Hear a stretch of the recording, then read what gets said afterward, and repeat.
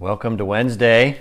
Thanks so much for joining me today. Today is Wednesday, April 28th, and glad that you're here with me. And we're talking about principles of wisdom. And I love these principles of wisdom. I think I have another week or week and a half of them after this week. And oh, by the way, I do not have a testimony for this Friday. And so if you would like to give your testimony this Friday, please let me know. I know I've asked many times and some have taken me up on the offer, but I would love to hear your testimony. We would love to hear your testimony, and so please let me know. Again, I don't have one yet for Friday, so if we don't have one, we don't have one, but I know it takes a little bit of time and effort to do that, but wouldn't that be great to hear from each person, their testimony in Christ? Listen, I'm talking about the principles of wisdom that especially relate to Jesus this week. And I said yesterday that Jesus is and expresses infinite wisdom. And so yesterday was Jesus is wisdom, and today Jesus shares wisdom with us in our communion relationship with Him. And I have a question as I start off, and that question is, what is one of your favorite passages in the Bible that talks about intimacy with Jesus, walking with Jesus? What's a favorite communion with Jesus Bible passage? Because there's lots of them, and I've picked a few this morning to talk about, starting with John 15:15. Maybe that's your favorite. You could mark that one down if that's one of your favorites. John 15:15 says, Jesus said, "I no longer call you servants, because a servant does not know his master's business. Instead, I have called you friends. For everything that I learned from my Father, I have made known to you." I love this verse, and maybe you do too, because it talks about our intimacy with Jesus, and that if we're one of Jesus's friends, then He shares with us, He confides in us what the Father has shown to Him. But you know what? There is a context in this verse. Even if you just look back one verse where it says in verse 14, "You are my friends if you do what I command." So there's a condition here that oftentimes I think people don't like to notice, and the condition is that we do what Jesus commands, and that deepens our intimacy, our friendship with Him. So this whole passage actually in John 15 is a discipleship passage. It's not a justification, salvation passage. We know that when we give our lives to God in faith in Jesus Christ, we are justified by faith and we become children of God. But now Jesus is saying, if you want to grow deeper with me and become my friend, then do what I command. So people love verse 15, right? They love to read that they're Jesus's friend, but they so often then overlook verse 14, which talks about how to become Jesus's friend. And it's a discipleship condition. If you obey what I command, then you will be my friend. Oh, we love verse 15, but we sometimes skip over verse 14, don't we? I want to be Jesus' friend more and more, and so my job is to listen to Him, learn from Him, and obey His word. Then we gain, it says, that this confidence, that Jesus takes us into His confidence. He confides in us.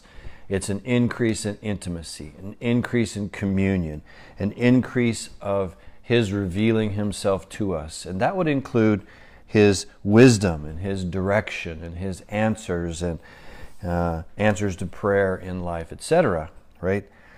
When we obey Christ, when we seek God, then our access to wisdom increases. That's my point this morning. Because Jesus is living within us, He's walking with us every day, and by that we are increasing in wisdom. Now, turn back one page to John 15:5. This is all in the same context of this discipleship passage, and this is also a familiar verse. Jesus said, "I am the vine, you are the branches. If a man remains in me and I in him, he will bear much fruit. Apart from me, you can do nothing. Apart from me, you can do nothing." We need Jesus. We need that communion, abiding relationship with Jesus in order to gain His wisdom. He is wisdom, but we need to gain that wisdom through abiding with Christ. Yesterday I said Jesus is wisdom. Today I'm saying Jesus gives us his wisdom, shares with us his wisdom, if we'll follow him.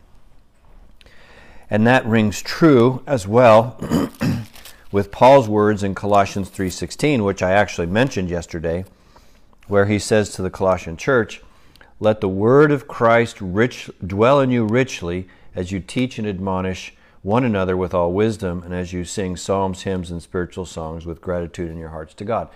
The point is the same here. Let Christ dwell in you. Let the word of Christ dwell in you richly. Go to him, learn his word, understand who he is and what he wants and what his will is, and then teach each other those things in wisdom, because you're gaining wisdom. The point, implication, you're gaining wisdom by seeking that communion relationship with Christ. Now turn around and share it with those around you. Well, here's another intimacy with Christ verse that I love, Revelation 3:20. Don't you know that one? Revelation 3:20. Here I am, Jesus says, I stand at the door and knock. If anyone hears my voice and opens the door, I will come in and eat with him and he with me. That is clearly one of the most popular communion with Jesus verses in the Bible. Maybe that's your favorite. Which communion with Jesus verse is your favorite in the Bible? This might be it. Revelation 3:20. It's talking about that relationship with Jesus. If we open the door of our hearts and let Jesus in, then we have that deeper, that more intimate relationship with him.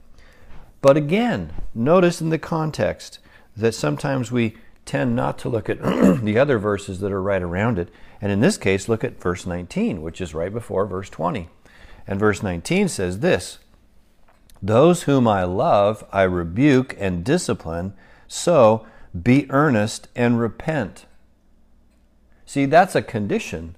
Be earnest and repent. And then it says, "Here I am, I stand at the door and knock. If anyone hears my voice and opens the door, I will come in and eat with him and he with me." That goes together with verse 19, which says, "Be earnest and repent." So part of opening that door to Jesus in our hearts, in that communion, discipleship relationship, part of it is just that honesty and repentance before Jesus, right? That simple confession before him. Because as we know, the confession of our sin opens the doorway for God to come in and bless us that much more. And that we might have a more deep, meaningful relationship with him when we're open and honest with him about what we're struggling with. It's so beautiful. It's so simple. It's nothing to be scared of. It's just like being friends with Jesus requires us obeying Jesus. Here it's having that communion relationship. That dining with Jesus relationship requires that openness, honesty, and repentance before him. You know, when I think about walking with Jesus, sometimes I remember years ago, kind of a fad thing for a while. People would say, "What would Jesus do?" And the idea behind what would Jesus do, WWJD, what would Jesus do? The idea behind that was consider the example of Christ as you walk in life, as you make decisions, as you wonder what to do next. What would Jesus do? People would wear that as a bracelet around their arm, or they would wear it as a t-shirt or a bumper sticker on their car. So it was definitely kind of a fad thing for a while. But I really like the question. I mean, I really think it's a great question to ask. And I'm kind of bummed that it's a fad that's kind of gone away, because I really think it was an intuitive question. Sometimes I ask that same question even now. What would Jesus do? Sometimes as the pastor of our church, I say, what would Jesus do in my situation? What would he do if he were in my shoes? What would he do in such and such a situation in our church? If he were the pastor, what would he preach on this Sunday? What would who would he call? Or if a given situation comes up where there's some disagreement, which side would Jesus be on? Or maybe he wouldn't be on a side. Maybe he would just help us talk further. What would Jesus do? I really think that's a great question, and perhaps that fits in here with what I'm talking about, gaining the wisdom from Christ, asking the question. When I ask that question, I think about Jesus' life. I think about the answers that he would come up with. I think about the stories in the Bible and how he approached people. I think the question calms me down sometimes, honestly. When I think, sometimes I feel like I'm taken advantage of, for instance. Or sometimes I feel like I give more than other people give. Maybe you felt like this before, that you give more than other people give back to you. And then I say, well, how would Jesus handle that? And I think about Philippians chapter 2. Jesus is a servant. Or I think about Jesus dying on the cross. Or I think about Jesus being mocked before his passion.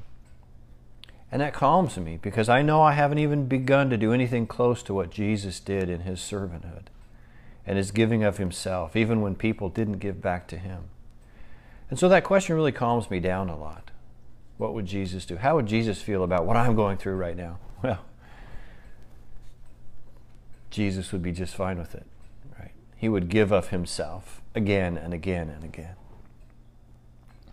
And so that's part of my walking with the Lord, I think, is to imagine what Jesus would do in my shoes, in my situation. I was thinking about the song Trust and Obey when I was thinking about Bible verses that were speaking of walking with Jesus or gaining Jesus' wisdom or having intimacy with Jesus. I thought of the old hymn, Trust and Obey. A couple of the verses go like this. When we walk with the Lord in the light of his word, what a glory he sheds on the way. While we do his good will, he abides with us still, and with all who will trust and obey. Trust and obey, for there's no other way to be happy in Jesus but to trust and obey. Then in fellowship sweet we will sit at his feet, or we'll walk by his side in the way. What he says he will do, we will do. Where he sends, we will go. Never fear, only trust and obey. Trust and obey, for there's no other way to be happy in Jesus but to trust and obey. Jesus will walk with us if we'll invite him. And we'll be more aware as we invite him to walk with us and give us his light. And I'll just finish with John 8:12, which is another, you could say, intimacy with Jesus verse. When Jesus spoke again to the people, he said, I am the light of the world. Whoever follows me will never walk in darkness, but will have the light of life. Maybe that's your favorite intimacy verse with Jesus, that he gives you the light of life every day when you walk with him, when you follow him. You mark down in the comments, would you, today, what's one of your favorite intimacy with Jesus verses? He's the one who gives us his wisdom, and we need it every day. God, we thank you for the grace of this truth. We thank you for your word. And most importantly, we thank you for Jesus, who does walk with us if we want him.